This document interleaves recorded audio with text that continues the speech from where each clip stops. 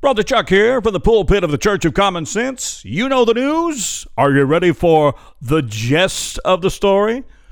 Geoerge Santos being expelled from Congress. But when you think about it, is that really a bad thing? From our I Didn't Do It files, we'll talk to our Washington correspondent, Lou Zafterafew, coming up. Like a turtle on a fence post, you ain't got a clue. All you know is things don't look good, and everybody's looking at you. When it comes time to man up, you know there's just one way.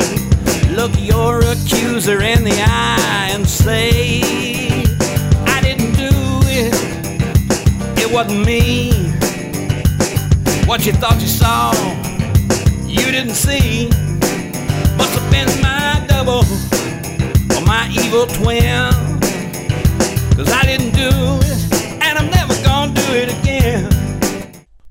So Congressman, or should I say now ex-Congressman, Geoerge Santos has been expelled from Congress and charged with some pretty serious offenses. Conspiracy, wire fraud, making false statements, records false, aggravated identity theft, credit card fraud.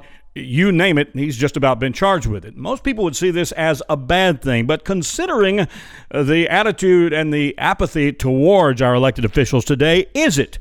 We thought we'd get a take on things from our Washington correspondent, Lou Zafterafew, who is with us this morning. Well, baby, everybody talking about this whole Geoerge Santos thing like it's a bad thing. Uh-huh.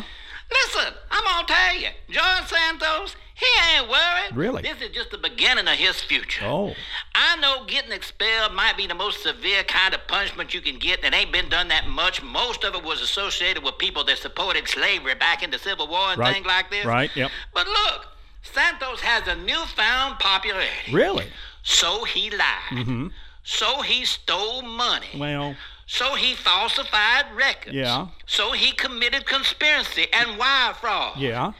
Baby, people acting like this ain't never been done. It's a regular occurrence in Washington, D.C. You may have something there. As a matter of fact, after being expelled, he's already been offered a primetime talk show slot with CNN. Well, of course. More than a dozen companies want to hire him as a lobbyist. Former President Bill Clinton wants to hire him as a consultant. Nancy Pelosi texted him and said, let's have drinks sometime. Right.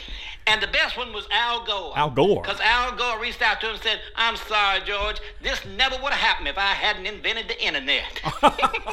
All right, Lou. So don't worry about Mr. Santos. I assure you, he's going to be all right in the end. Okay. Whether he's a TV host, a Democrat, or, Lord, he might have a regular slot on The View. Thank you, Lou. I got to go, baby. Correspondent Lou Zafterafew. I'll see you later. Thank you, Lou. And now you know the gist of the story.